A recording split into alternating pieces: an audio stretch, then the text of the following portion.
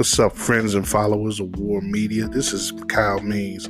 I want to put y'all up on something real cool, and that's involving our friends at TixBlitz.com, where they got all types of great offers for seats and on events of all kinds. They hooked us up with a promo code that is promo code WARR, WARR. You use that and you can save 5% off all purchases at TixBlitz.com or on the TixBlitz app.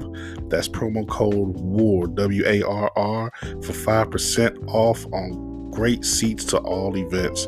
TixBlitz provides the same great seats as other resellers, but with no service fees.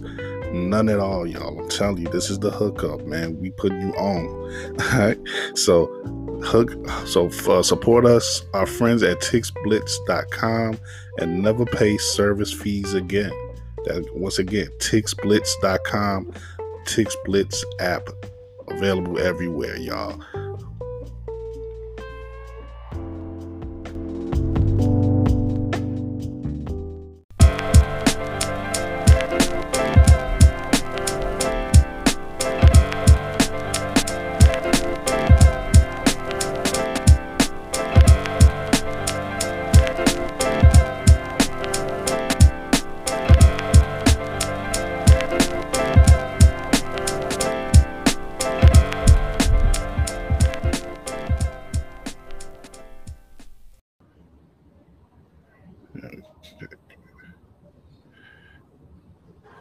I started talking. I want to any radio silence.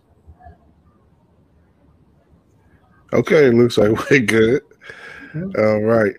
And this is another flawless beginning to another flawless episode of Running with War. Kyle Means here, the one and only from War Media representing, and another one and only, a truly special guest, returning to War Broadcasting. But I think this is his first time on this particular show, Running with War. The sports producer for WGN, one of the men in charge of all your favorite sports programming from Channel 9, Mr. Larry Hawley, and their digital platforms as well. Mr. Larry Hawley is here with me for about a half hour or so, kicking off this show. The regulars are on their way. It's still a little bit too early for those guys, but I like the idea of doing the show again when there's some daylight still. You lose that in the winter, but we start to gain that again. So it's nice to be able to look outside and see a little something that shows that the day isn't over yet. It's fantastic because I can look out the window. So the windows where I am, I'm kind of in the back of the newsroom. I look out there, and there's actually still a healthy amount of light that's still coming through. I left about 6:30 or so last night, and it's just so nice. You just feel like you're a little bit more energized. You're a little bit more awake. And maybe, like I said, maybe daylight saving time will go away for good. I know it's I know it passed the Senate. I think it's got to go through the House. So I'm all with that. A lot more light. So I'm all with that, Larry. Because if it keep I could give or take the light at the end of the day as much as the light at the beginning of the day. Because I could be late to sleep and late to rise, but there'll be times in the summer where and part of it too is the location of my apartment and my bedroom window. It faces east, and there's no trees in front of the window. Oh, so really? I get all the sunlight prior to noon every day. So it's like when you have those early rises in the summer, sometimes the daylight it'll be like 5 o'clock, and there'll be a whole sun just beaming on me. Like I can't do that. And there'll be nights where I'll be like, I'm just trying to start sleeping at 5 o'clock. Maybe that's more of my issue. Where I should start. No, I mean it's interesting you mentioned that. When I lived in Indianapolis, I was actually up on the 6th floor of a building, and I was faced straight out east. So every morning it just came straight in. Like there was no relief. I had like blinds, they didn't always work because where I was, it just came straight in. So it was if I didn't have to wake up, it was kind of pretty, but to see the sunrise. But there'll be some mornings where it just glares right in. It warms everything up so fast. It's not a bad thing. I mean, there's some good to that, but sometimes it's a little bit too much. Yeah, a lot of times it's too much for me. But yeah, well, let me transition this. I could talk for a while more on daylight savings, but this is a basketball show, and I'm glad to have you on, Larry, to talk this week because I know you have your thumbprint on coverage for all levels of basketball, and we talk about all levels of basketball here on Running with War, but this week basketball is really permeating and really focused on the college level and the NCAA tournament and everything going on with that, and we're lucky enough to have two schools that matter in our specific region, Chicagoland region, going to the tournament on the men's side with Illinois and Loyola, of course, and DePaul actually making it on the women's side is another testament to that solid program that under Doug Bruno that has done such great things, and getting into before we get into the meat of these local stories, what's your overall take on the tournament this year, and what's sort of has anything captivated you about it already, or anything that really has you anticipating, looking forward to these tip-offs tomorrow as we get our full feel of the tournament? I think what's interesting for me is the fact that there is a lot of parity at the top. We saw Gonzaga. I believe they lost one or two. I'm trying to remember exactly how many games they lost, but it wasn't much. They've been consistently near the top all year long. It's interesting. I think there was one week where I think all top 6 or 7 teams lost. So I'm really interested to see just how this is all going to play out in the tournament. Obviously, that's why they pay the $1 billion for it, because there's upsets, there's shockers. But this year in particular, there doesn't seem to be like a super dominant team. So I'm really curious to see if that does indeed play out. And maybe we get an unusual winner. Maybe we get a winner that comes from maybe middle of the bracket or even lower in the bracket. So I'm really interested to see, kind of how that all plays out, over the next couple of weeks. Teams I'm interested to see, obviously Gonzaga coming so close to winning a championship last year and going undefeated. That's an interesting storyline. Coach, I know it's said over and over again, Coach K being in there for the last time. Certainly he has left a tremendous impact on college basketball. There are some people who love Duke, and there are a lot of people who don't. So there's an interesting dynamic there as we see how that plays out here over the next couple of weeks. Arizona is a team I keep coming back to. They played in Champaign back in December, really early in the year, and they seem to be gathering some momentum. Is this the time they break through for a championship? Interesting connection with Illinois. We'll get more in the Illini later, but when I was a junior at Illinois covering the team for the Daily Illini, Illinois was the number 1 seed in the South region. They're now in the South region this year. The number 2 seed that year was an Arizona team that was super. Richard Jefferson was on that team. Lauren Woods was on that team. Gardner was on that team, and I'm forgetting somebody, and I shouldn't. They were an awesome team, and they would eventually meet in the Elite Eight, and Arizona would eventually beat them. That would be a Bill Self coach, right? That would be Bill Self. So that would have been Marcus, the Peoria guys. So they've been Sergio McLean, Marcus Griffin. Of course, Frank Williams, his best year at Illinois. Frank was outstanding that season. Had 30 points against Kansas in the Sweet 16 to take Illinois to the Elite Eight. At that point, it was their first time since they've been there since 1989 when the Flying Illini went. That's a little bit of a tangent, but Arizona's been very good. So I'm really curious to see what they may be able to do here and to see what they might be able to pull off. So very curious. That's a team that I just kind of have a spotlight on. But there's a lot of others I'm looking at. Purdue basketball, that's somebody in the Big Ten. Purdue has I think a decent amount of depth. I think that they've got some tremendous potential, which they've shown at times this year. Can they put together a run? That's a program under Matt Painter that they've established some sustained success, not only early in his tenure when you had Juwan, Etuan, Robbie Hummel, but then after it slipped to now have another era to which they've done very well. Obviously, they came one possession away a couple of years ago from making the Final Four. We'll see if they can complete that as well. And then I think also from a Big Ten perspective, I'm really curious to see how Iowa who I think is playing some tremendous basketball right now, will finish this out. Can they be that mid-team to maybe make that go make a run there?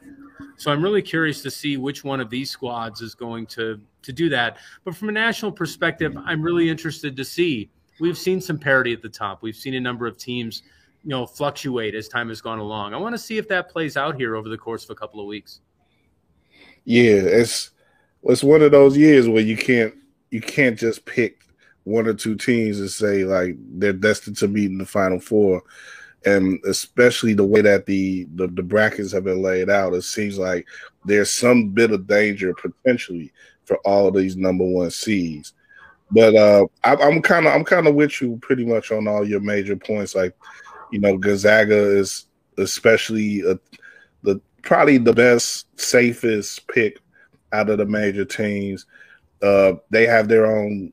They have this whole 20 years of legacy now where they've done so many things that schools that from their from their background of mid-major background have never done, and they've established themselves as a clear major team in a mid-major conference, and they've gone to multiple Final Four. They've been number one seed multiple times, but they just haven't broken through. So now this is the year where a lot of people are expecting them to really put up a shut up. Can they, if they don't do it this year, they might never do it. So that type of thing is circling around them.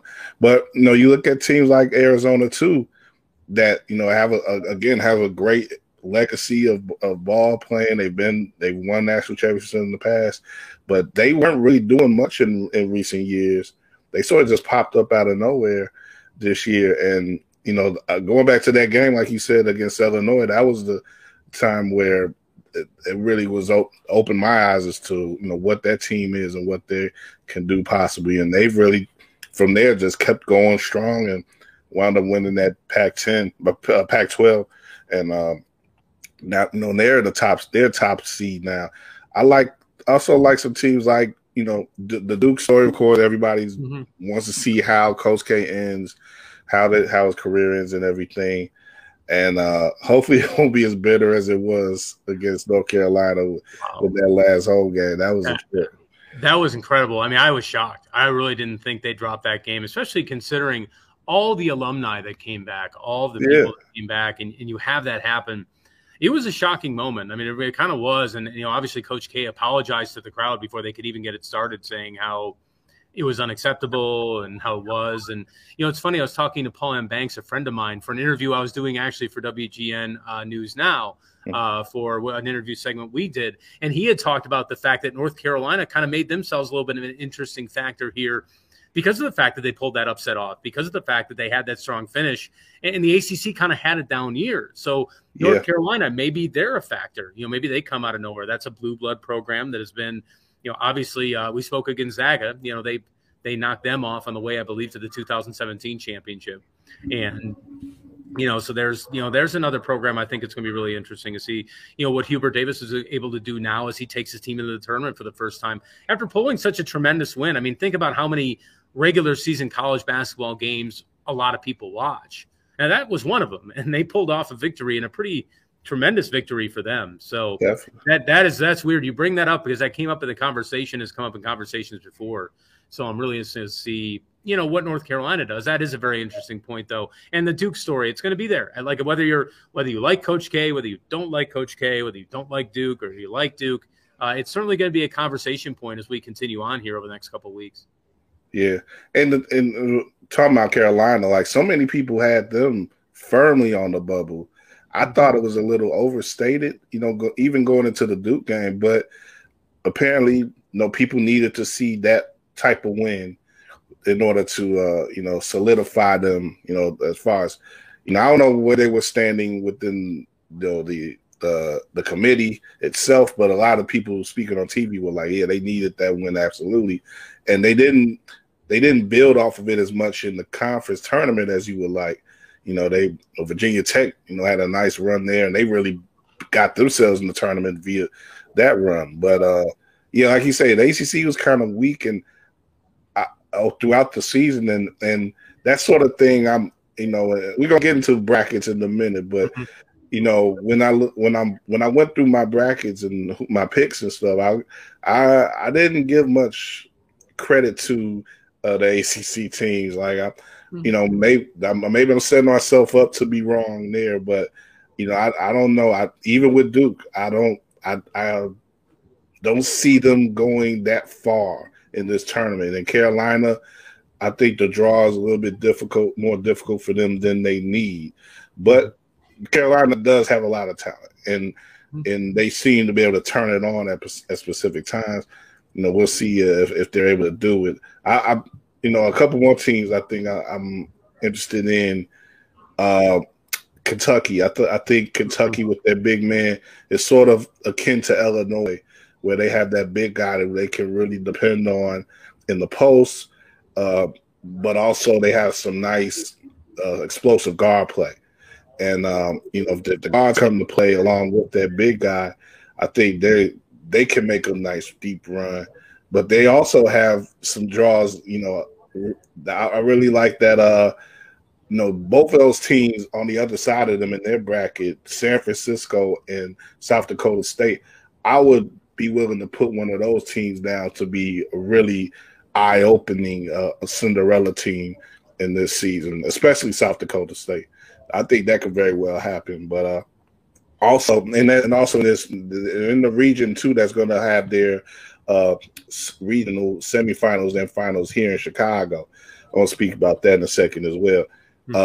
Also in that Midwestern bracket is USC, and I think of the middle teams, I think they may be the most dangerous. They're a 7th seed, so I think that I really like USC to possibly break into that Sweet 16 area and disrupt some brackets. But let me bring in two of my guys here, Larry. You should know this one definitely, Joshua M. Hicks. Hey, what's going on, Josh? Hey, Larry, how you doing, man? What's up, fellas? What's going on, guys? How you doing, Larry? Drew, good to see you. All right, same here. Yeah, so two of our regular runners here, and of course, Larry's been holding it down with me for the first 15 minutes or so. We just been doing some general talk about the NCAA tournament, which technically has already gotten going with the first 4 games in Dayton from yesterday and today, but really gets going tomorrow with the outright bracket, the 64 final 64 tipping off. But before I let you guys in, I guess Larry, let's talk about the local teams and the what the outlook can be for these Illini and Ramblers this year. Now you've already talked about being an Illinois grad. You know about the history of the program. It's a great history overall, but can be a little shaky in March, especially when there's some real expectations there.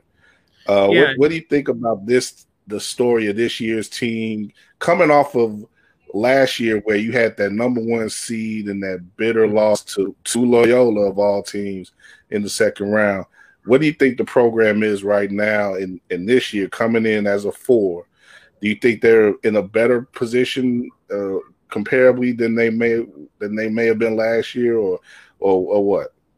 Well, they're at, in my opinion, the Underwood era faces, I don't know if a crossroads is the right word. I think that might be too drastic. But Illinois has done, and Underwood has done, a wonderful job to rebuild the program. There have been players who've helped that happen. I cannot overstate what Ayo Dosunmu meant to that program. Sure. We have seen now just how talented of a basketball player he truly is, or to the point he not only is able to make the team right away with the Bulls, but is able to start for the Bulls and add really important minutes for a playoff team that's going to really reinvigorate a fan base. Ayo's been a big part of that. Ayo was a special player, and he had a tremendous amount to do with that.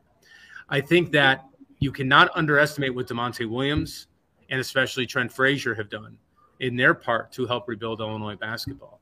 And what they've done is they've taken Illinois from their most losses in school history to now to the point where they are right now back at the top of the Big Ten. They won the regular season championship. They won a share of it. Would have liked to have seen them do a little bit better in the tournament. I think maybe it would have helped their location for their seed. Had Illinois won the Big Ten tournament, I think the ceiling, you guys may agree or disagree, I thought that maybe Illinois could rise up to maybe a 3 or maybe a 4, but they would have gotten the Midwest and they would have gotten a favorable path to come to Chicago. So maybe they play in Milwaukee, maybe they play in Indy, and then they get to come to Chicago. But as far as where they are in a kind of on a tangent there, I really think the program is in good shape, but they really need a Sweet 16 run. This is a program that has not made it to the second weekend since Darren, James, Luther. 05, yeah. 05. They haven't been back there since. And last year was the chance to do that. And frankly, they did not look very good against Loyola. Loyola had a lot to do with that. But the way that I think that Underwood was outcoached and in a way that they were outplayed and Illinois didn't do well, it left a sour taste in their mouths. And this is the next step for the program. Illinois has proven they can win a Big Ten tournament. They've proven that they can win a regular season championship in a very competitive Big Ten. Now they need to make a run in the tournament. Now they need to make results in March, because that's where you truly get progress. That's where you get the eyeballs of recruits, which Illinois is doing very well in, by the way. You are getting those eyeballs now. You have to make hay in March, and this is that time. So I think as far as a position goes, they're in the same position in my mind they were last year. They have to have this breakthrough. They did win the tournament game. That was a 1 versus 16. I'm never taking anything away from a tournament win because weird stuff does happen. We saw a 16 go down just a couple of years ago.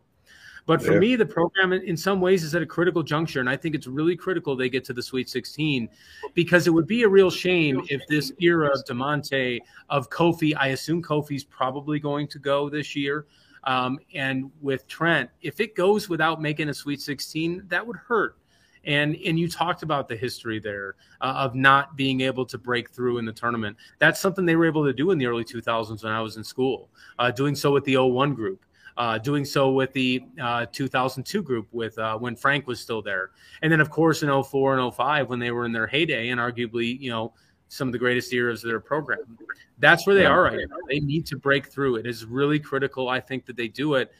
And if they don't, it's disappointing, despite all of the wonderful progress to which they have made with this program. It doesn't derail all of it, but I really think that making the Sweet 16, and I mentioned Arizona earlier, that's going to be a really difficult matchup for them. And could they take them down? Absolutely. Illinois has shown at this time that if they're on and everybody's going right, they've got a real shot against anybody. But if something goes down, or if they're inconsistent or they have a lull, sometimes they can fall off and they can be ripe for an upset.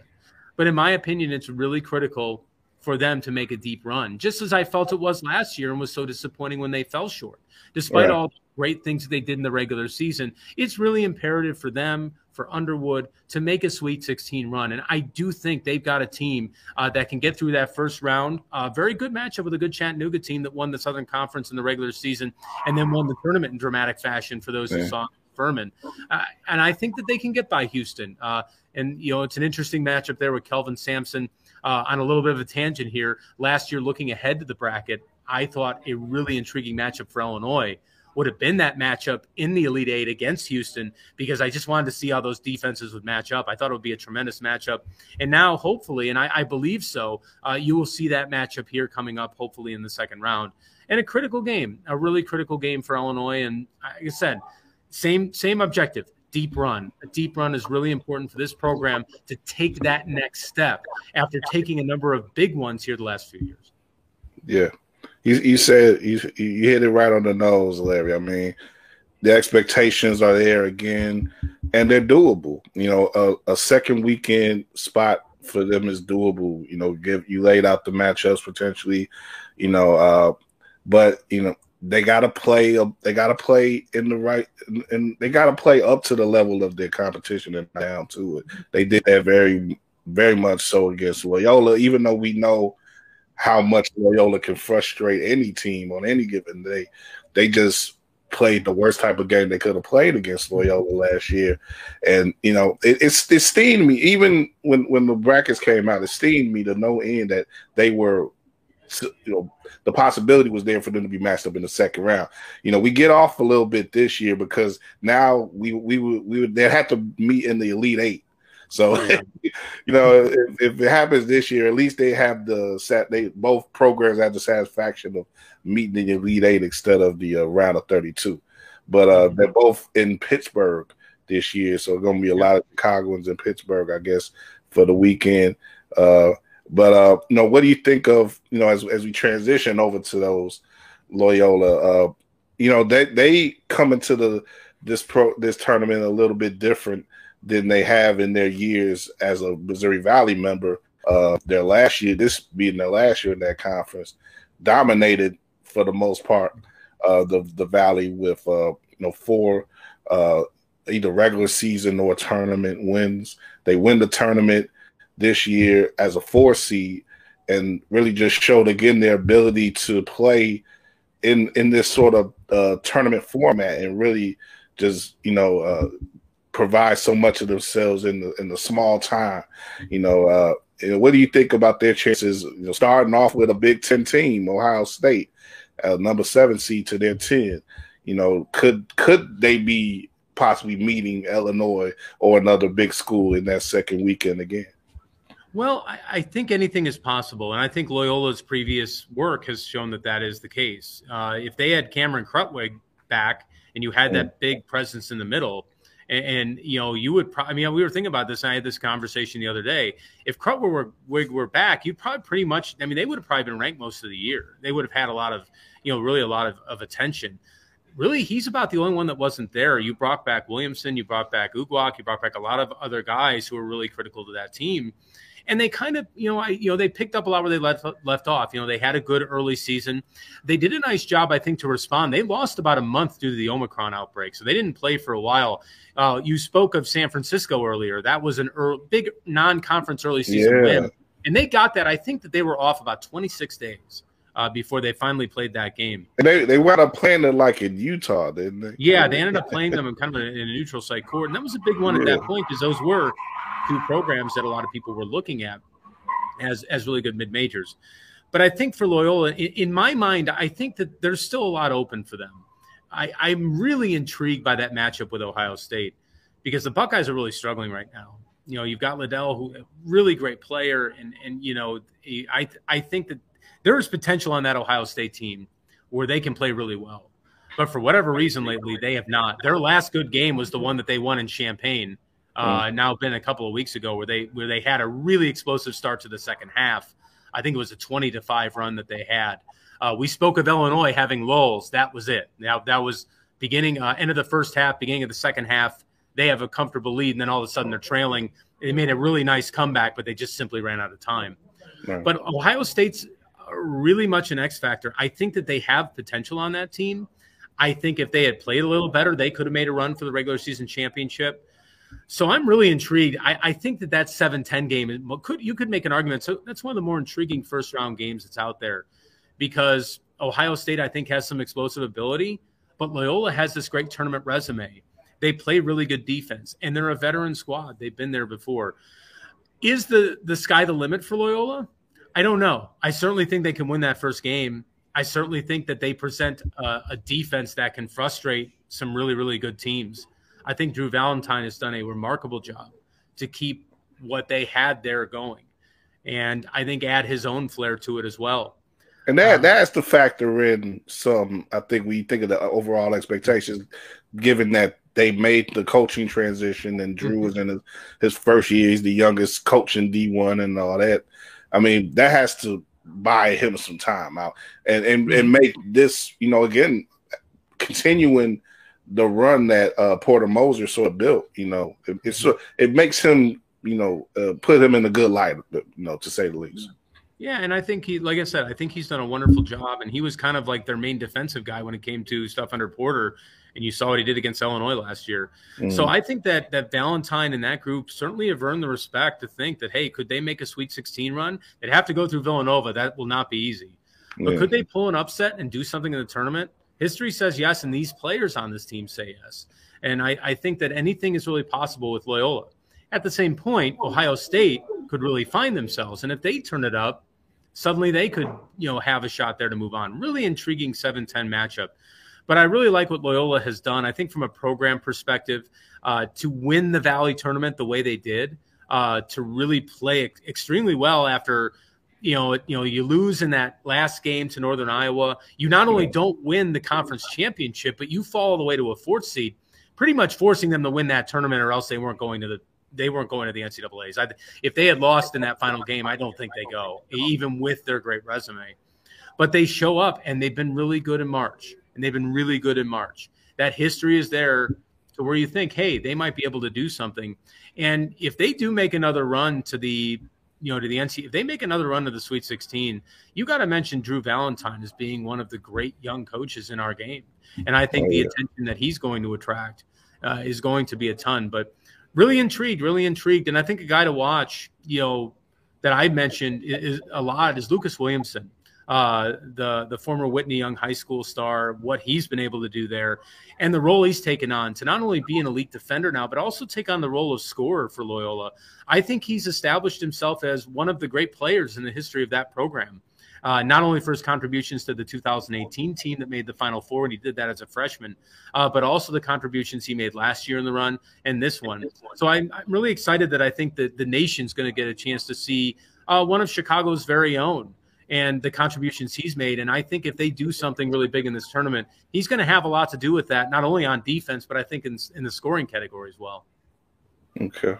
Now, in your – I don't know how many brackets you made, but you could pick whatever one that is dearest to you, or that you think is most legitimate of your opinion. But in your real bracket, where do you have Illinois and Loyola meeting or not meeting in that region? In my heart of heart, well, my heart bracket says that my dream is that Illinois truly plays up to their potential. Kofi is on the whole time. Those guards play well. You see Alfonso Plummer is someone I probably should have mentioned earlier, but when he shoots the lights out, he's outstanding. And he was outstanding in a number of stretches, during the end of the year. If we could see Andre Curbelo really reach his full potential, that concussion early in the season really knocked him out, really set him back a little bit. But he had moments too. If this Illinois team hits, could they go to the Final Four? Yes. And you're going to say I'm an alum, and that's what it is.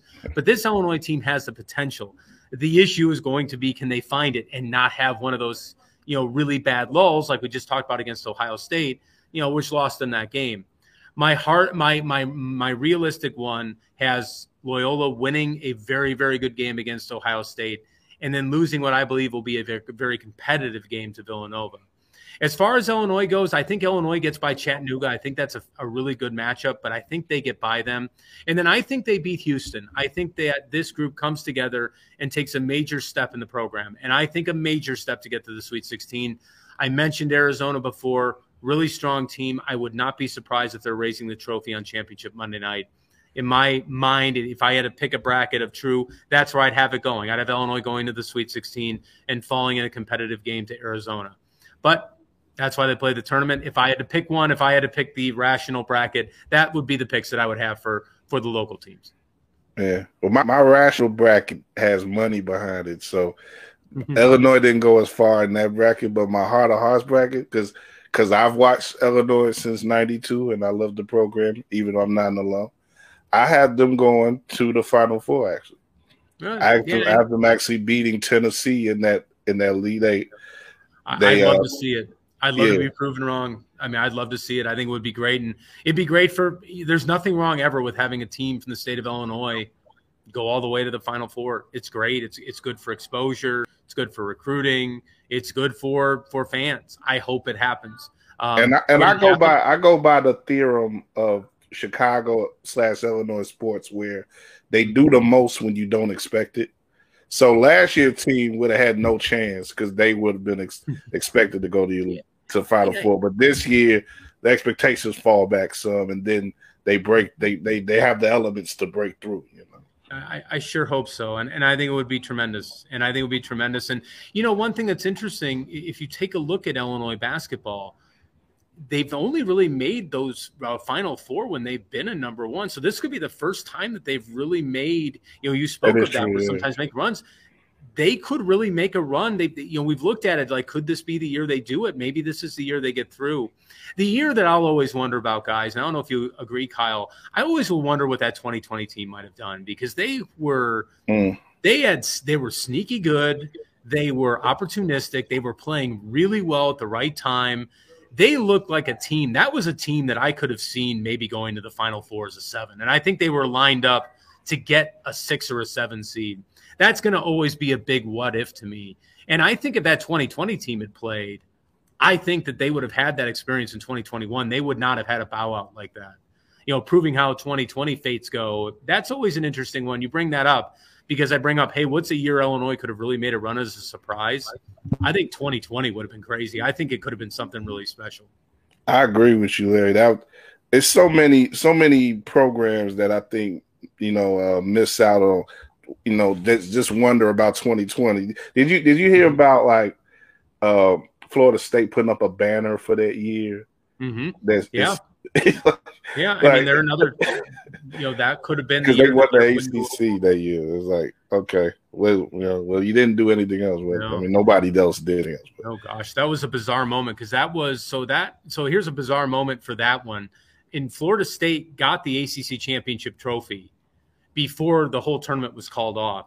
So I remember watching it on ESPN because they were supposed to play. So that the ACC just decided to award the conference tournament trophy to Florida State since they won it.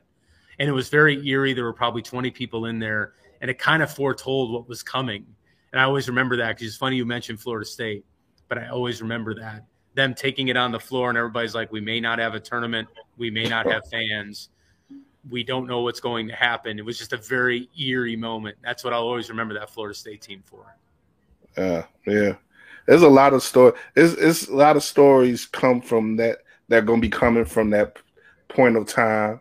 And there's this one thing before we go. Actually, I'll mention it because it's another local angle. Is that I saw a story recently about how Chicago State was actually the first program to call off any sort of game back in 2020. Like everybody. Like I guess as a society or whatever, sports society, we all think about what happened in Utah with Rudy Gobert and the cancellation of that game. I think it was with Oklahoma State, Oklahoma City. I mean, and that being where everything really started. But there was a story on I think NBC Digital that had it told the story about Chicago, and I didn't know about that history until reading that. I heard a little bit about it. I'm trying to remember. I remember hearing about it really. It's funny, all that stuff kind of blends together when it comes to those couple days there because, I spoke at that Iowa win. That was, 4 days before? I think they all shut it down, and that was a full 16,000 in Champaign, one of the better atmospheres that they'd had there in a number of years. And that, little did you know, they wouldn't even play the Big Ten tournament. Everybody was fired up. This could be the best Big Ten tournament ever. And, it was for a day. They got at least 1 day of games in, so.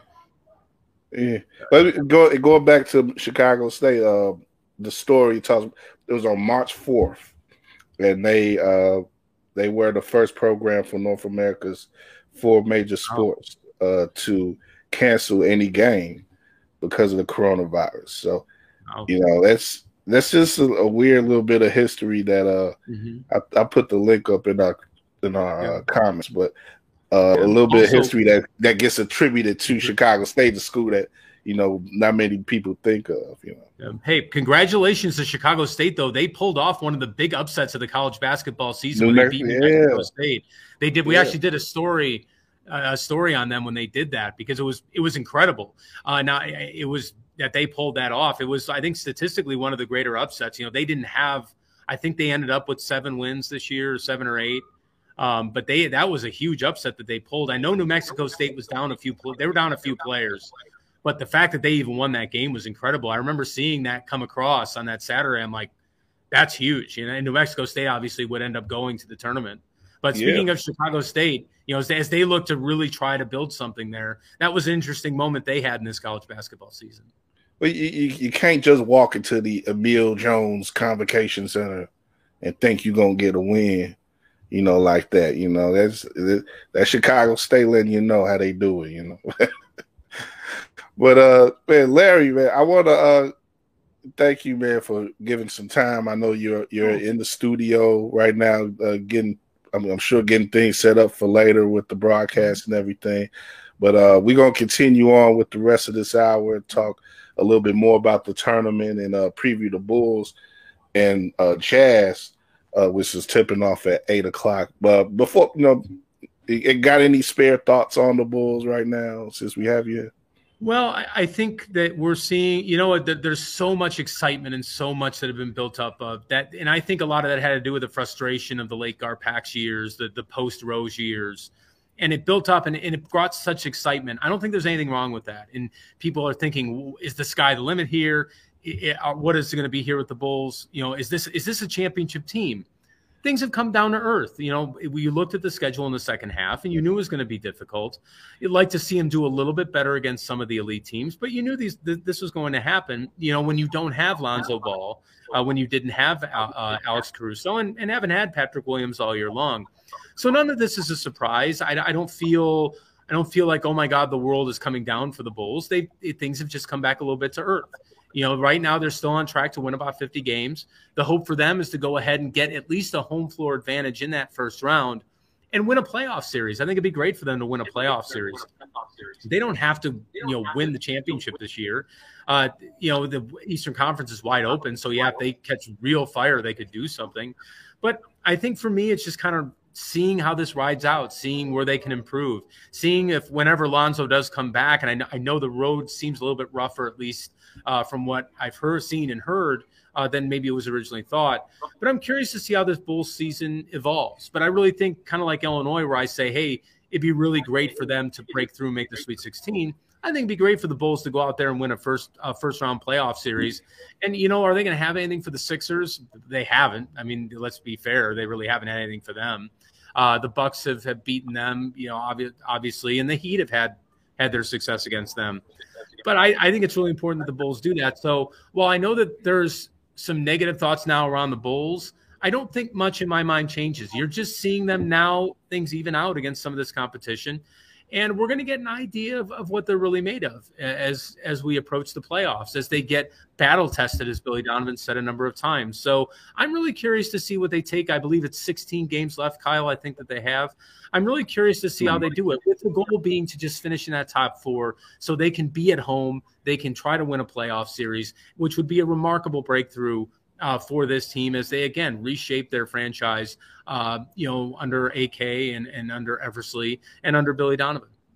Yeah. That's the best way to look at it. To me, it's like you can't go from 0 to 60 in one season. You can't go from, afterthought to a complete championship team, even a championship threat in 1 year in the NBA. Like, it rarely happens. But and if there's any staying power, if you want to have any staying power with it, you can't expect it all to happen at once. But we'll see. This will be another challenge tonight against Utah, and it's not an easing up really in those last 16 or so games. So yeah, we'll see how it goes, Larry. But again, thank you for coming on with us. And of course, for those who don't know, sports producer at WGN, let people know, how they can connect with you or just simply follow your work. I know you guys are doing a lot more online and YouTube and stuff and everything. Yeah, so my role's transitioned to a digital role. So we're doing WGN News now, which is news that we do only on the web. So we do, broadcasting, live segments. I do WGN News Now Sports Talk. For those of you who remember CLTV Sports Feed, kind of continuing in the realm of that, where we try to feature, young and upcoming journalists who are maybe working for different websites and not working for, the major ones, those who do writing here and there, those who do blogging. We like to feature them and give their voice and their opinion a place here in the Chicago landscape. So trying to do that as well. So we're doing that on the website. You can see that at WGNTV.com. My Twitter handle is Hawley Sports. That's HAWLEY Sports. It's all one word.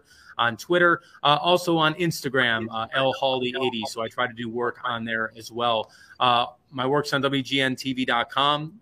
Most of it's on the sports page or on the WGN News Now page. And again, hoping to kind of continue that legacy that we had on CLTV Sports Feed of featuring as many local journalists and really kind of expanding our reach to a number of different people. So I'm always excited. If you know somebody who's really good and you want to suggest somebody who you think would be great. Hey, I'm pointing to one right now.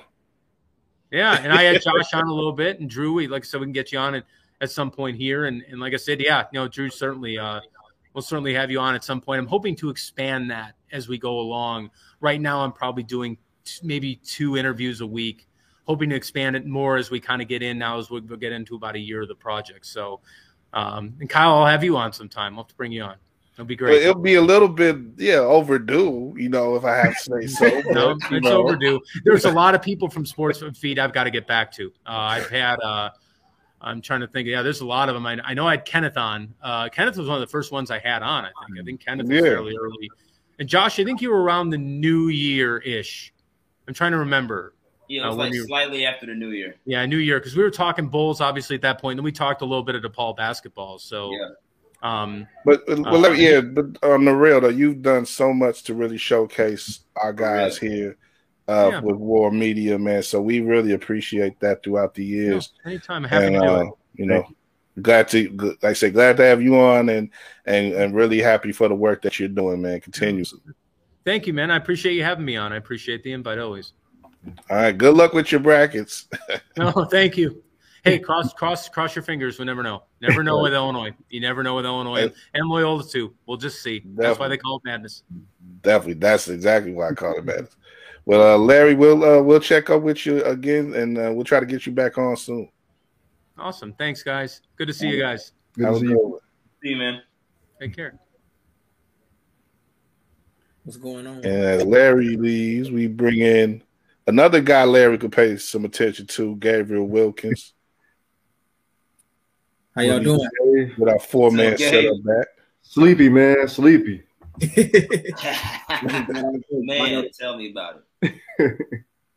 Yeah, I had today off, so I'm pretty good, actually. So, but I appreciate you brothers for making the effort to jump on another show here, and I guess as we continue on a little bit with the college talk, I hope I hope you guys are getting your brackets in for the War Bracket Challenge. I am putting some. If you saw, I'm putting some money up for y'all, so you may want to get on that. But what's the email? Did you see the message, Drew? No, I think I might have missed that. I caught that right before I went to work today. I was like, yeah, I gotta see what that's looking like for sure. Yeah, like I said, I put some money up for y'all, so it's the only way you're gonna get some money out of me this year. But anyway, but I want what's that look for, Josh? I just noticed it myself. I'm not like Drew looking for the email because I didn't see it either. So when you said it and you put the money up, I was like, okay, I sent it to you. Cool. I sent it to you. You better check again. I will. Before you let me in here to talk with you guys, that's what I was looking at. I was actually looking at the bracket, seeing how things measured up because I was working on Selection Sunday night too. So I got a chance to see a little bit of it, but I'm like, okay, now I'm looking at the matchups. I'm like, yeah, by the end of the evening or whatever, I'll fill it out. But I say I don't know how much y'all know about any of the teams, anything in the match, like how you guess? You gonna guess by colors or mascots or whatever? I don't know. Like that game, like I ain't doing that. No. I mean, don't get me wrong. I don't keep up with it like I used to. Like from I'm gonna say 2008 to about like 15. Oh, I was watching a lot of college basketball. And from 11 to 15, I was undergrad. So I was definitely keeping up with it. I was a big, Kentucky fan and whatnot, watching those programs at Calipari. Still a big follower of those programs. But I see a lot of upsets, and I see a lot of teams, specifically 1 and 2 seeds, that aren't like 1 and 2 seeds of old. compared to when I watched college basketball, where it was like, they were dominant powerhouses and forces to be reckoned with. I don't really see a true number one team in this year's tournament, or a powerhouse program where it's like there are two of them where they're on a collision course, like what we saw last year with Baylor and Gonzaga. I don't see that this year. Now, Gabe, is there one team that, because for me that team is USC, but is there like a dark horse or a Cinderella that you just really feel like you just really just whatever, however your thinking process is, you just really feel that they are bound to make a run this year? One of them is Memphis. With the way that they've been playing coming out the American, even though they took a tough loss in the finals to Houston, they beat Houston 2 out of 3 times this year. They beat Alabama when they were a top 10 program. And I think that's going to be a hell of a matchup for Gonzaga coming out of round 1, which they should be expected to, as a 1 seed, to face that Memphis squad if they're able to overcome Boise State in the West, which to me is like the toughest region, because you got the Gonzaga seeded number 1, Duke number 2, but then you also got like sleepers like Michigan State, Michigan State and Duke in round 2. That could be a hell of a matchup as well. So that West is going to be very interesting. You got Texas Tech. I just feel like Memphis, though, with Jalen Duren, and that Chet Holmgren matchup, that's going to be a very great matchup to see. You talking about 2 lottery picks meeting up in round 2 if the bracket goes according to how everyone thinks it'll go. And Penny Hardaway got something to prove. Like, this is his first time in the tournament. Granted, it's no Amani Bates, with his back injury and whatnot. No one really knows what his future with the program is at this point. But he's had a lot of players step up in his absence, such as like Alex Lomax and Lester Quinones and other guys. I think they're going to be a real fun team to watch. And I think Memphis is real excited. And one thing about that city, like, it's a basketball town. A lot of people don't really realize that, but just following a program from the Calipari era, like, that's always been a big-time program. Definitely. We talked a little bit about Memphis last week too, in the way that, like I say, the season just unfolded in a way that they didn't expect, but really regained a lot more momentum in this last month, and they definitely could be dangerous. And but I like USC. I like, you mentioned Michigan State. In my heart of hearts bracket, I got them beating Duke in the second round. So, I think that's, again, they ain't no money. Well, there is money on that one, but it's my money anyway. So it'll just be me keeping my money. So that's why I'm a little wilder on that one. But the one I did on Bet MGM is different. So that's how you got to do it, I understand. Yeah, but I don't know. Josh, I want to speak to you about the you got, like I said, DePaul, the women representing Chicago, and they're playing a play-in game for an 11th seed. How's the talked a little bit about Anissa Morrow last week. How's the buzz been around that team going, with knowing its draw now and everything, and going into the tournament? A sigh of relief. And I say that because if you asked any of us on campus if they thought DePaul was going to make that tournament, we didn't think they would. Especially since with the way they came out of that Big East and got crushed by Marquette. Like, we all thought that was like the icing on the cake. Season's done for. They'll probably make the NIT and, try to do something that way. But for them to get that play in, now, I'm not going to lie, that was a shocker to me. Where I was like, whoa, okay, so we have a chance. All right, let's see what we come up with. But I know overall, this is what the team wanted. This is what Anissa Morrow wanted. This is what Lexi Held wanted. This is what Sonya Morris wanted.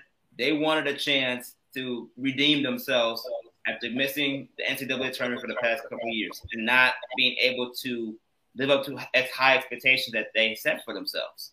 So now that they have that opportunity, how far do they go? That's to be determined because, they've struggled offensively, haven't been the same. But at this point, they're riding on their lead. They're going with their lead in Aneesah Morrow, and with the way she's been playing, 26 double-doubles on a year, breaking records left and right, National Player of the Year candidate. You can't go wrong with that. So I just think DePaul always has a chance when Aneesah Morrow's on the court. It's going to be up to the surrounding players and especially the senior leadership, Sonya Morris and Lexi Hell, who this is their last go-around. Deja Church, who's a grad student. Like these are the final go-arounds for this year, and I know they want to go out with a bang. So hopefully this will be, they have a good chance to at least make some type of noise in this women's tournament. But overall, people were shocked that they made it this far. That's good that they able to finish their season in the tournament and not the NIT. Nothing wrong with the NIT if you don't have any other choice. But you want to get to the big tournament, and it's just another showcase again for one of the best freshmen in college basketball, men or women, in Aneesah Morrow. So definitely glad to see that. Is that going to be a Friday game or? No, they play tonight, 8 p.m. Oh yeah, the play-ins. Okay, they're in the play-in game. 8 p.m. Okay, well, yeah, that'll be right after we go off. So that's be another thing to check out along with the Bulls tonight. But yeah. So it's a lot going on with the local scene, and there's been some years recently where there's been nothing going on, like no men's teams, no women's teams. So you gotta be a little bit thankful that we get to see some competition here from the local side, and get to see some local kids, who came up through Chicago scene and everything, get to show themselves on the in the big dance. So yeah, definitely looking forward to how see everything plays out and see as many other people go as far as possible, in the tournament. And another thing, another connection, your cousin Marquette facing North Carolina in that East. And that East, I think if you talk about who may be the weakest number one seed, is probably that Baylor team in that East bracket, man. So, if Marquette wins that game against Carolina in the first round, you may have a doable number one to knock off there that can, bounce Marquette, Shaka Smart and company into that Sweet 16 there. Oh, yeah, most definitely. You can never count out Shaka Smart in the big moments. Yeah. We saw what he's done with VCU and how he took them, I think, to the Sweet 16 or the Elite Eight during his time there. So, yeah, you can never count out Shaka Smart in those big moments. And Marquette does have a pretty nice squad this year. And considering, we talking about how Larry was talking about the Bulls and how over time and just within this year, they already exceeded expectations. Marquette did the same thing. They had 9 new players on this roster come from last year with first-year head coach and Shaka Smart, and for them to be able to pull off a top 5 team in the Big East, in the Big East Conference, and beating a lot of ranked teams, and was actually ranked at one point. They've proven themselves to where they are forced to reckon with, and I think with all the team heading in since they lost that first round matchup, I believe the Creighton. They got redemption on their sleeves, and they're going to want to take advantage of that against a top team like North Carolina. For them to do that is very much doable. And then you talk about Baylor too. I think they have a pretty good chance if they stick defensively and the offense picks up. They have a good chance to beat the top of the top, especially that number 1 seed in Baylor, and that's what we live for in March Madness. So obviously, in my heart of hearts, I have Marquette going pretty far. But, I think they really do have a realistic chance of taking on North Carolina, competing North Carolina, and using that momentum to, if all those fails, play a hard-fought game against Baylor to where they have a good chance of overtaking that number 1 seed as well. No doubt. And I know we've been talking about it throughout the season about your cousin, but for those who may be watching the show for the first time in a while or whatever, let everybody know who your cousin is on Marquette. My cousin Cam Jones, cousin Cam. He was one of the 3 unanimous selections for all freshman team in the Big East this year. So he's definitely making some noise and putting the conference on notice. So I'm happy for him, proud of him, and he did a little bit of his thing while he was in New York, but now it's the big stage. So I'm definitely looking forward to watching and supporting him do his thing out there in that East region. I'm wishing him the best. Definitely, we all are. All right, so we hit the bottom of the hour here, 7 o'clock hour. Just about a half hour to tip with the Bulls and Jazz, and let's get into some Bulls talk. You know, they looked like they were starting to get some momentum back.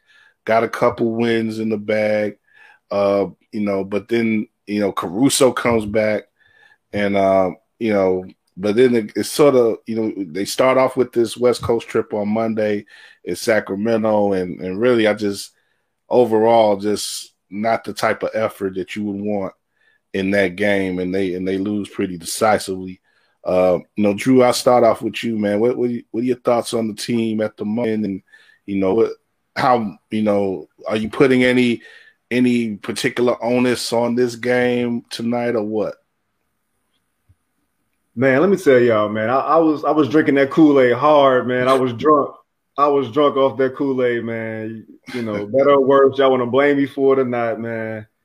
I just wish that we could have seen this team, you know, not have the amount of injuries and the impact that the injuries have made on the team and what they've been able to do while certain guys have been out of the lineup. I wish that didn't have to happen so we could see this team at full strength against some of these other elite teams in the conference or in the league in general. But last night was probably the most disappointing loss of the season. I think before this one, I would have told you that the game they lost in Miami when DeRozan didn't play and Jimmy Butler and Adebayo didn't play, and they still ended up losing that game. I would have told you before last night that was the worst one, but you know, with what was at stake and them having a tougher schedule of any team in the league coming up, you know, they got Utah tonight, the Suns Friday, then I think they got Toronto Monday, then Milwaukee after that. It's like, man, you got to take care of business in these games that you're supposed to win. Yeah. You know, hearing Zach LaVine's comments about not only him and his mind state in terms of just willing himself to get past whatever he's feeling in that knee, and as well as the team just coming out and hitting first. Like, it was eerily similar to some of the things we heard last season when they were fighting for that play-in, and there just was a certain level that they just weren't meeting. Like, they weren't coming out playing as if their play-in lives were at stake. And it's disappointing, you know, as an observer of this team and somebody who wants to see them do well, that I don't know if they think they can turn it on and off or whatever it is they're searching for. It's disappointing that, you know, it has to be pulled out of them, especially with the amount of guys on this team that have chips on their shoulders, you know. Right. At this point, this game tonight, every game moving forward is like a playoff game for these dudes, because they can't afford to drop any further than they are right now. If I'm betting, if it's my money, the only team I feel comfortable putting money on them beating in the first round is the Cavs. And for them to face the Cavs right now, they would have to move up to that third spot. And I don't know, man. I don't know. I'm not really ready to you know, give up hope yet. But it's just being more realistic, kind of like what Larry was talking about earlier. Just seeing what this team has, knowing that Zach LaVine, you gotta look through a little wider scope right now. Yeah. Now, in my defense, again, injuries have played a major role. This thing with Zach LaVine's knee. Yeah, they keep saying that he can't do any further damage, and that it's all mental, but we're not sure. We can't say what Zach LaVine we're going to get on a night-to-night basis. I heard Patrick Williams may play maybe a long shot. He might come back for Monday's game. He's been cleared for a full contact practice. That helps, but we're still waiting on Lonzo Ball. We don't know how well he's going to be moving on that knee. This is a lot of things up in the air, probably more so than any other team in the East, including Brooklyn. Because even though we don't know what's going to happen with the mandate in New York, we don't know where Brooklyn's going to end up and whether or not in that play-in game, if they're going to have to go travel to Toronto and not have Kyrie. They still got Durant. Yeah. You know what I'm saying? that they can fall back on. We don't know what's going on, Bill. We're not sitting on anybody who could just give us 60. Yeah, man. As cold as the Rosen has been, we start to see like the Miamis, even the Raptors. Last night, the Kings of the world. They've shown Billy Donovan what teams might do and can do to take the ball out of his hands and take advantage of the other guys on the team who maybe aren't used to being in that position, taking advantage of Zach LaVine, maybe not having the right mind frame or mind state. And, you know, it just – I hope that they can take from that and learn from that and be able to figure out what they can do if the situation presents itself again. But, again, it's just a lot of ifs, man. Yeah. It's a lot of ifs. Yeah. Josh, Gabe, anything there? I was at the game against Cleveland on Saturday when Caruso returned. And you can feel what Drew is talking about. Like, yeah, every game right now is a playoff game. But it should be this way. And I don't think if you a Bulls fan, you shouldn't want it to be no other way. You talk about a team that's young, very inexperienced if you take away the vets such as DeMar DeRozan, Tristan Thompson, who has a ship. Alex Caruso, who has a ship. And Lonzo, who's somewhat of a veteran, even though he's in his 5th season. And you take those guys away. A lot of these guys are young. You know, they're not used to playing in these environments where you haven't sellout crowds every night and so forth. But it's a night and day difference watching the team at the United Center. And I've been to 2 games this season. I'm gonna go to a couple of more for the playoffs are out. It's a night and day difference watching them when they play at home compared to when they play on the road. Yeah. And I think they feed off of that crowd a lot. That was noticeable against Cleveland on Saturday as well. And I think, they could take Cleveland in the best of 7. I understand why Drew was saying that because outside of the Bulls, that is the youngest team in the Eastern Conference that will more than likely be in the playoff picture when it's all said and done. So I can understand why you would want that matchup. But at the same time, teams have shown what they're going to do. They're going to double DeMar. I can just see that. Just going, watching the game against Cleveland and whatnot. When the game slows down and he gets in the half court, they're gonna double him. And he's gonna take them shots too. Yeah, and it's gonna force guys like Javonte though, when he has to kick it, to be ready to shoot. And I can tell that the pressure is getting to some of those guys, and guys are getting ready for the grind because I got to the game an hour early. I see Javonte Green practicing on his 3-point shot. I see Kobe practicing, catching shoots and whatnot, working on his hand because he knows when the time comes, his number's going to be called upon to make a lot of plays in isolation when the plays break down. So, I mean, you can tell that they're getting ready for that next season. And, yeah, Sacramento was a bad loss. The guy that I would really be worried about is Vucevic. And he would be somebody that if I was a coach in that locker room, I would tell him everything starts and ends with you. Because when he's clicking like he was on Saturday night, putting up 20 and 15, whether he's the second or third option, they need that every single night from him. Because if he's not able to give that to them and you're doubling DeMar, I mean, where you going to get it from? Consistently. Or who can you trust consistently to keep giving you that night in and night out what DeMar has given you? Zach, we don't know. He of course I can see him missing a few more games as he gets into the home stretch of the season. But I mean, it's certain times where he's settling for shots and stuff, when you got smaller matchups, bully them, go inside. And he's going to have to find a way to mix this game up, especially as he gets into his veteran years in the league. And you can't let Sabonis, as good a player as he is, out physical you in the game like he did on Monday, because that's just the worst sign given who you're going to have to go against in the playoffs. Yeah. So that was, like I said, that was a rough game for him on Monday and a rough game for the guys overall. But Josh, you got anything you want to throw at? Man, look, everybody needs that secret stuff. At the end of the day, everybody needs that secret stuff because you guys hit it all on the head. Especially with the Vucevic part. Everything starts and ends with Vucevic. But this is what also makes Zach LaVine so valuable. Because when he is fully healthy, no injuries, you get last year's version where he is a 3-level scorer, give you 28 points at any given night. and his explosiveness can put him in better situations where he can be more active in different ways. This injury with his knee is kind of limiting him so much that we don't get to see the consistent Zach LaVine that we deserve. And quite frankly, this team honestly probably relied on, aside from the fact from a strong Vucevic as a third option. So when DeMar is being double teamed, we look for Zach LaVine to be that next guy to step up and dominate like he did in that first half of the season before the injury kicked in.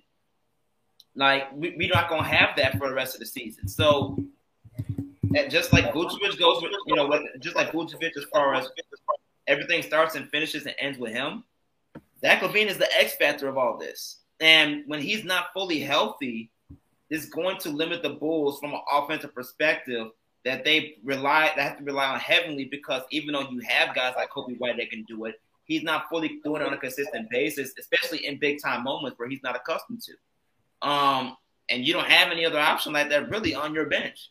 So I want Zach LaVine to be able to give the best that he can, but at the same time, if it's limiting the Bulls, you can't really trust or rely on Zach LaVine to give you the product that you need to get over the hump, especially if Vooch is not playing up to the level of competition he needs to play at in order for them to even give him a chance. And that's the unfortunate situation that plays along with the fact that I think once we get Lonzo coming back and we get Patrick Williams back and they at least can get some type of a chemistry together with this team, we'll be in a way better position for sure. But do you actually put too much pressure on Lonzo to be that second option now when he was originally maybe the third option? Because from an offensive perspective, that's a lot to put on a player's plate that's coming back from a torn meniscus. I mean, that's something we have to keep in mind of moving forward with this currently constructed Bulls roster. But everybody needs that secret stuff. Everybody needs the steak, whatever you need to get yourself in that protein, your body's right and everything. Everybody needs it right now, because without that, you don't know what's in store for the Bulls moving forward. We're like on the teeter line of making it past the first round and possibly getting bounced. Like, that's pretty much where the Bulls are at right now. I'm looking at the starters for tonight. So much can read from the team, from its starters, from game to game, and just the overall construction of the roster right now, where the minutes are going. We're going against a big team in Utah. They got a big front line, and once again we got DeMar DeRozan starting at 4, and he's next to Vucevic. Javonte is at 3, and you got Ayo at the 1 with Zach in the backcourt. Is that a starting 5? That is this a game where we should probably have Tristan out there at the beginning, or is this can they out athletic out athlete Utah? Is that what they try? I don't quite get this lineup in this game 100%. I don't know. He's been sticking with that lineup for a long time now. And yeah, that's the thing. We're not seeing adjustments. Yeah. Yeah, I'm not shocked by that though. I'm not shocked by that though, because that's Billy Donovan, and I think at some point we're gonna have to have a conversation about him. I'm not gonna say right now, but within like the next couple of months, depending on how the playoffs will turn out, and it's all gonna come down to matchups. Who they play. Zach, I don't like Zach. Even Zach could be 50%. He's not trying to miss this, because you got to think about something. Zach has never played in the playoffs. He wants a taste of that very bad, and it's showing. So, unless they have a back-to-backs or whatever, he's not trying to miss too many games. But that lineup, I'm not shocked by it. Of course, I mean, I understand the argument for Tris, but even if you put Tris out there, I mean, hell, Utah lining up Gobert and then Bogdanovich, like even them guys are bigger.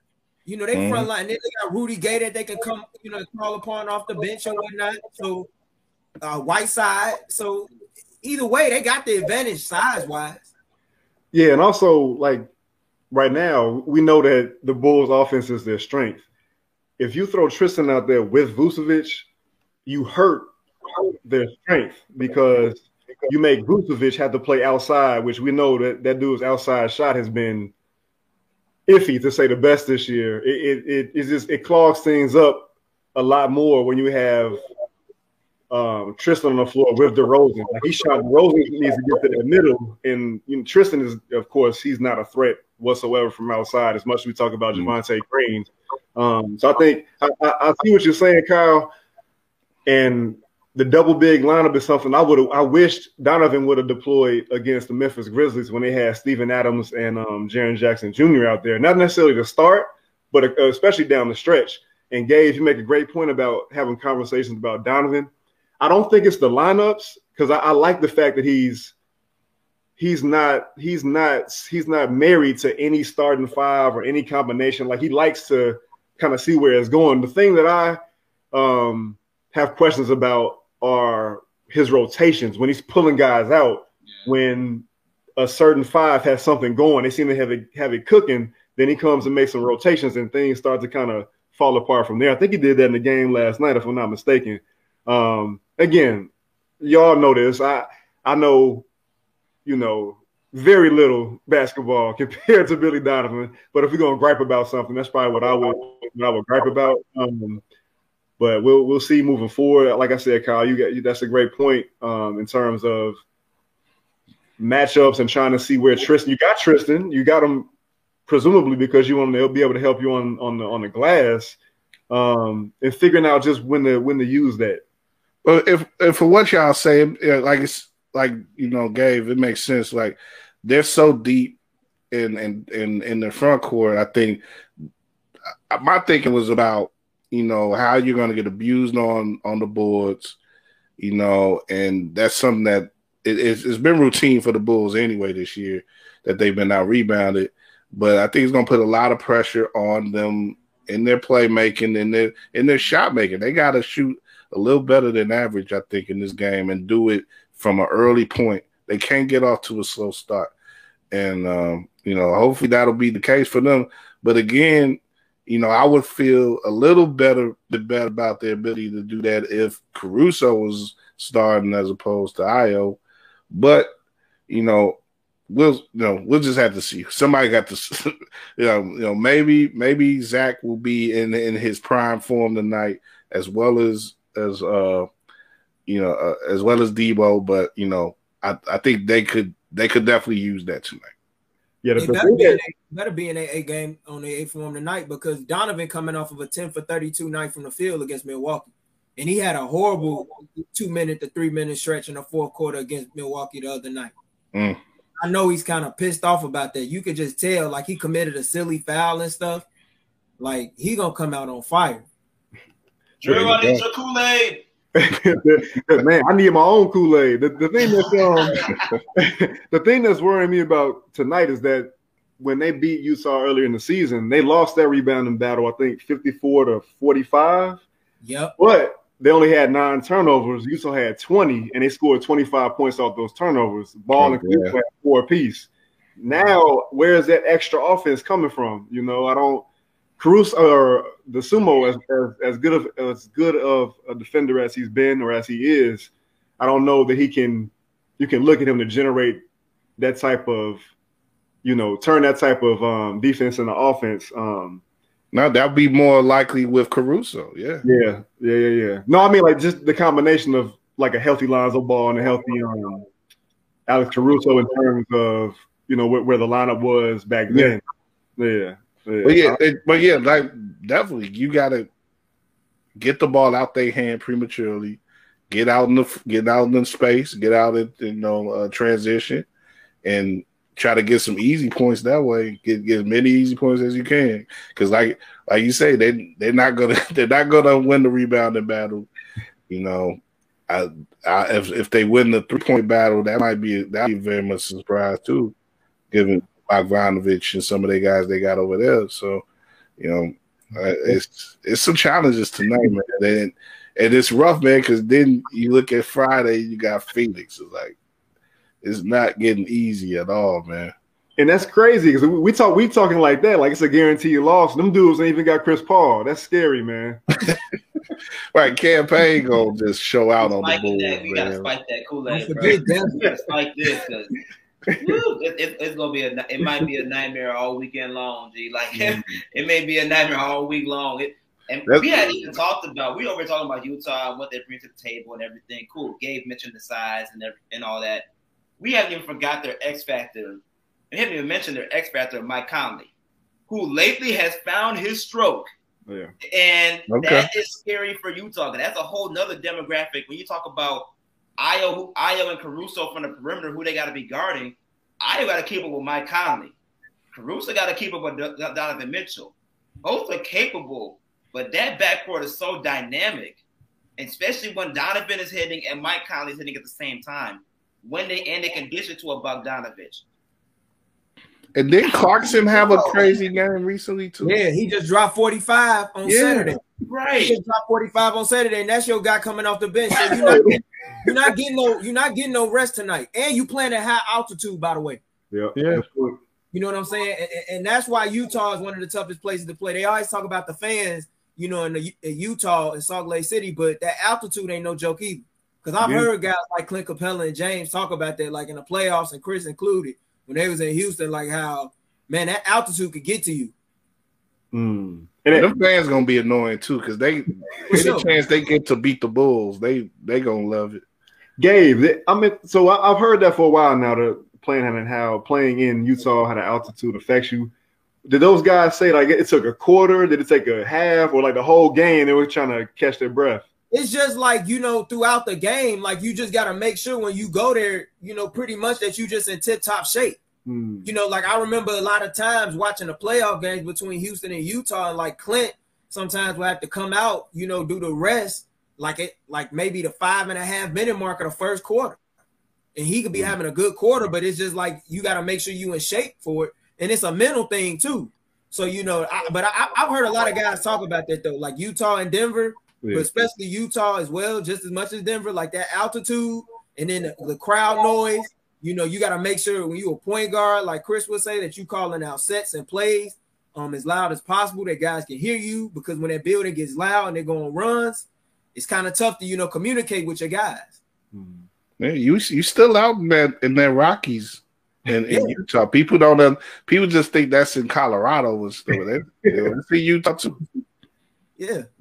That's true. Yeah, but we're gonna wrap up pretty soon. We're getting close to 8:00, but I guess kind of just free for all, man. With anything that's, you know, going on in the league that's been catching y'all attention. I mean, like I said, you got the Kyrie stuff and with the Nets, and you know he played. Okay. I guess the two things, him and Durant were like the first teammates to go for 50 in consecutive games, but there's also the 60 that him and Cat had, first time that's happened on back-to-back nights.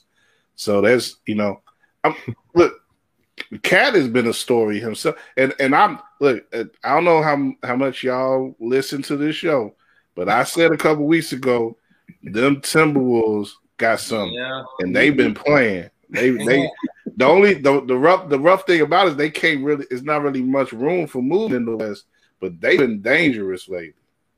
Yeah. Oh, definitely. I'm not gonna lie. I think Cat had him to get 60. I just didn't think he was gonna get 60 like that. Especially when he had 31 in one quarter. I didn't think he was gonna do all that. 32. My third. Yeah, I didn't think he was gonna do all that, but dude snapped. I mean, hey, props to him. You know, he's definitely making. He been swagged out since the All-Star break. Say he the best shooting big man of all. Man, he been blowing his own horn continuously, man. Yeah. But for me, y'all, I'm looking at this thing with Ben Simmons. At this point, I think it's 14 games left in the season. Do you even bring this dude back? Like you can't do that to him, can you? Can you hold him out? Not hold him out, but can you throw him into this fire this late in the season where every game for Brooklyn, just like the Bulls, is like a playoff game? Yes. And then if you do hold him out, hold that thought. If you do hold him out,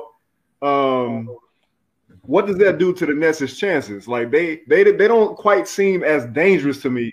Drew, you talking about just for the regular season, or for the regular season and the playoffs? I'm talking about for the regular season and the playoffs. Just let that dude just shut it down. Well, it's crazy we even asking this question. It is. But I mean, what does that do to that team? Like as dope as Kyrie and Durant are, and for all of Marks being able to get Drummond and Seth Curry, Ben Simmons, that he was supposed to be that team's lockdown defender. Yeah. Everything they needed outside of shooting, he was supposed to provide. And that changes that team's dynamic so much. It changes who has to guard who. You got to depend on Bruce Brown more. You gotta throw Durant on other teams' best players more now. So that's something I'm interested in seeing. If it was me, man, I might think about, like I said, man, just letting Simmons come back next year. Just get right for next year, man. My thoughts is about. I can agree on that. I really want to know what's really going through KD's mind. He has to have one of the most occupied minds. Like the way that he keeps things in focus on and playing basketball as opposed to, because he has to feel shortcutted in so many ways. Like that team could be like 20 games above the rest of the East, man. If one dude got a shot and one dude, they probably would have kept the other dude if the one dude got the shot, and they would be just playing together as a mighty threesome with this young, energetic group around them, and they'd be running stuff. But they got to fight in these games every day and deal with this and that. But compartmentalize is the word I was looking for. But that has to be what KD's brain is. It's like, okay, all this mess is happening, but let me go out and score this another 50 because I have to. I think it just comes down to that dude is a hooper. That's it. Like, dude, want to hoop, man. Are you coming or not? You not coming? Cool. I'm hooping anyway. Like, he just right. You're right. That's all it is. I see why you got him as your profile pic. Just a tribute. Yeah, I just love that look though. You be killing me with that look is like my spirit animal. When I go to your Twitter, bro, and I see that, I really be thinking Kevin Durant be tweeting. I can't, bro. That's why I'm sitting there like, wait a minute, Kevin Durant said this, and then I'm like, oh, God, come on, man. Like I be getting confused. You don't put his face on his Twitter. You just know from the words though with his Twitter. Like, Dave, I'm real interested to see what your thoughts on this net situation, man. I'm gonna tell you something. I think Ben should come back because Ben will have the easiest job in the world. Like you just said, all he got to do is defend. Ain't gonna be no pressure. It's not like you got to shoot. You got Kyrie, you can kick it out too. You got Seth, you can kick it out too. You got Kevin Durant, you can kick it out too. And we know, you give him a catch and shoot look, that's like a layup. So, I mean, all he got to do is just come back and defend and check the best player, and you can let him work his way into the rotation. And I think you definitely got to consider asking him, hey, how are you feeling? Depending on what Mayor Adams does with this vaccine mandate in New York City. Because if Kyrie is only able to play during road games, KD got to have a guy behind him. I know Kevin Durant is the type of guy, like you said, Drew, he's going to hoop no matter what. And, that's what make guys like him and James Harden and even Kyrie included when he wants to play, so special. When they want to hoop, they can do that. They don't care who on the floor with them. They're going to make it work. But, man, the playoffs, yeah, he's going to need somebody. We saw what happened last year when they were, debilitated by injuries, because there was a lot of buckets that was sitting out between Dinwiddie, Harden missing games, Kyrie missing games, They've always had this issue with injuries and off the court drama, and through some way, somehow they figure it out, but they have yet to figure it out enough to make a deep run in the playoffs. And I think that's the next step, but they're going to need Ben to do that. It would make sense maybe to bring him back at the end of going into the next season. But if they want to win now, you got to ask them how you feeling. Yeah, they should want to win now because that's their stand. That's what they were put together for. You didn't put together, Let's not forget either. The biggest point out of all of this, the brother hasn't played. He has been at home chilling. collecting checks, paying fines, put him in the game. Like, I don't get how we talk about all of this, which all are great points, by the way. But who making the final call, though, Josh? We don't know that. I don't care. T-Daz better go to the bench and be like, look here, bro. Your clock's ticking. How much time you got? Clock's ticking. Because we didn't trade you for nothing. Like, come on. Get on the court. And that's what blows me, too, of course, with the whole Simmons situation. You've been out all this time. You claim you've been in the gym. But yet you got to get all this stuff together just to even see yourself on the floor. Like, what have you really been doing with your time, my mans? Because project. Because, like, bro, what are you doing? Project yourself on the floor. But yes, I mean, you literally are, outside from trying to get back in shape, you pretty much been the healthiest person at home doing nothing, collecting checks. Ain't no wear and tear on him. Right. You better get out there. And see, Gabe, I understand why you said it. It's from a perspective of him not having so much on his shoulders. There's not that same pressure there was in Philly. No. But I think there's still enormous pressure on him, just in a different way, because if he doesn't play well, people aren't going to look at Durant. They're not going to look at Irvin.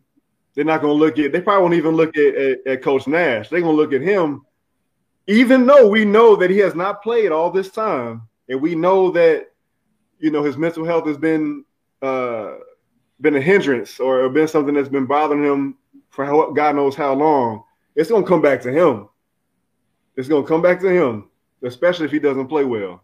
But you know what? It'll come back to him. But when you got guys like Kevin Durant and Kyrie Irving in your locker room, you know, leaders and guys that's hoopers, you figure out a way to take that pressure off of him. You put your arm around him and you be like, hey, give me what you got. If you could give me anything, 24 to 25 minutes, even 30 minutes, just be the best defender. Like, if he could just lock up, that's a plus. Because he don't have to take too many shots. All he got to do is initiate the offense, and he can defend 1 through 5. So, I mean, as far as I'm concerned, just lock up, we got your back. I mean, they showed him last week when they went to Philly, when he was sitting, you know, with the Louis Vuitton fit on everything, like they showed him, hey, we got your back. They took that personal. They played. That's what I wanted to get into. Yeah. Look, they were ready for war, especially Durant.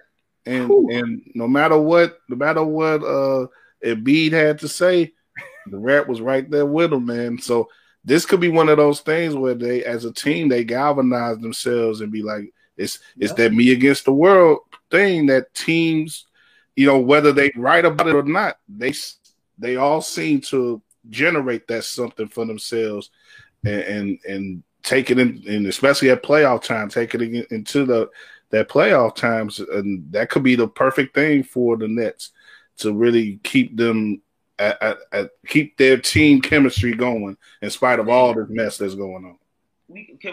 We have to highlight, if you want to talk about that Philly Brooklyn game, we gotta highlight why Kyrie just manhandled and just made James Harden look so bad. Like the reports that came out, I don't know if those reports, but the reports Gabe's gonna have a response. How Kyrie was killing Harden in practice. Oh, I see why. It was on national display about how much of a maestro Kyrie Irving was, and just magically made James Harden disappear. Like that's literally what happened in that game. No, that's fair. That's fair. That's all factual. Because you know what? I never seen Kyrie in any game since he's been in the league take a defensive assignment that person.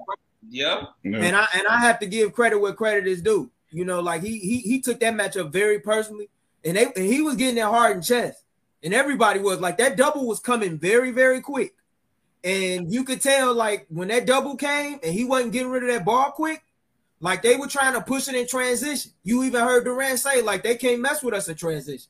So like I took my cap to him there because I never seen Kyrie lock up like that. He was playing like Magic Johnson was playing against Cookie ex-boyfriend on winning time. I saw that clip. I ain't get to watch the second episode yet. I just finished the first one, but man, you ain't lying. That was hilarious. You ain't lying. That dude, he didn't get that dude an inch. Man. I mean, he took that boy soul, and you heard what he said he did with Cookie Soul. They ain't playing. They ain't playing on that show, man. I have to mention that right quick before we go off too. But Gabe, you saw the second episode, right? Yeah, I saw it. Yeah. Josh, you been up on it? I'm all caught up.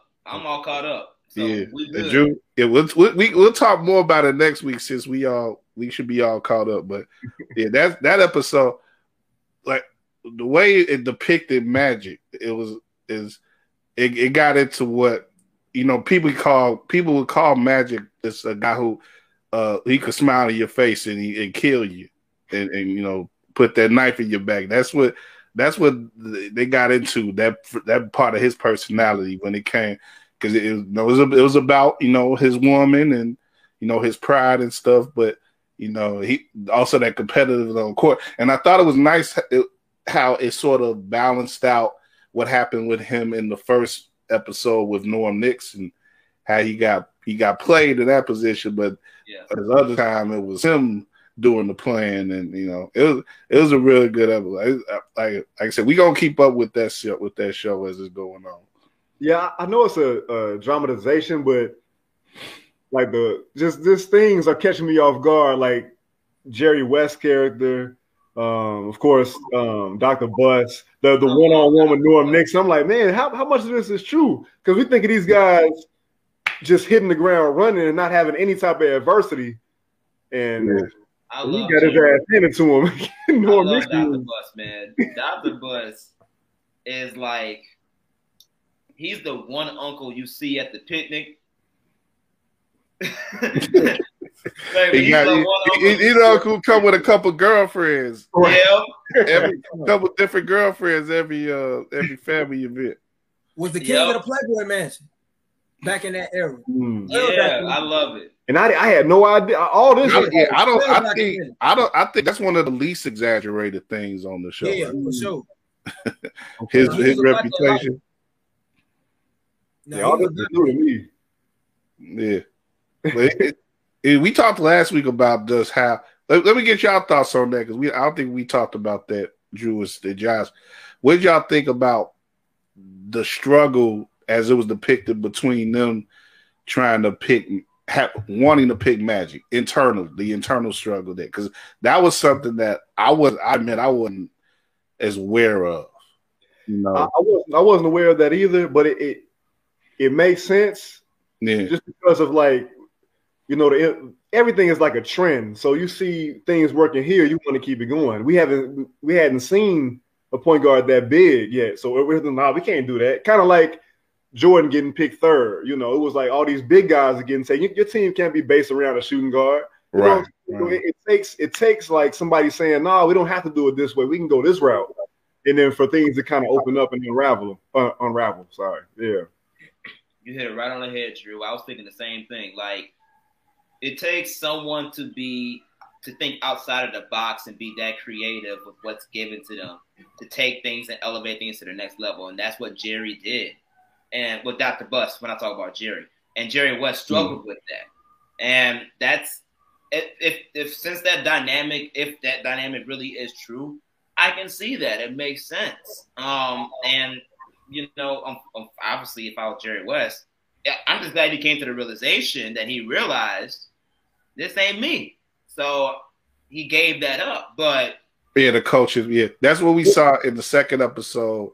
Yeah. It starts off with him being like, okay, because he got a little pep talk from Bill Sharman, and he was like, well, you're getting the pieces, but you could use them as you want. So with that in mind, he was like, well, okay, I got Magic. Just because I got Magic don't mean I have to play him at point guard. He's like, in so many words, I put the big bastard in the post or whatever, and that's what he was thinking about. But of course, we know we know how that would have went. But eventually, by the end of the episode, he has the awareness to say, okay, I can't coach this team at all. because I'm just gonna get in these players' way.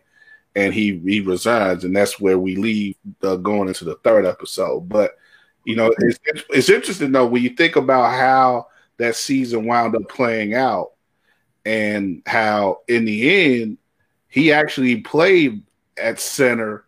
Magic did, to save that championship for them and clinched them that championship against Philadelphia, and just one of the most amazing clinching performances in NBA Finals history, where he was substituting for Cap for Kareem, and that's the sort of thing that poetically sports can give you sometimes. It'll be interesting to see how they depict that in this series as well. But one thing I'll say though, Dr. Buss seemed to be more enamored with Magic's larger-than-life personality. So I don't even know him being a 6'7", 6'8" point guard, 6'9" point guard as much as it was. Like, he could have been 6'2", 6'3", and I wonder if Buss would have been on his head about them getting him. You know what I mean? Not likely. Yeah, not likely. He kind of accidentally started off. But Buss, his thought process is more about developing this into the greatest show in sports, developing the Lakers and the Forum into the place for sports. And then he sees this, exuberant 6'9" black man who beat Larry Bird in the national championship just months earlier. He saw all that, and it was like, yeah, that's LA. That's the vision that I want of the Lakers going forward.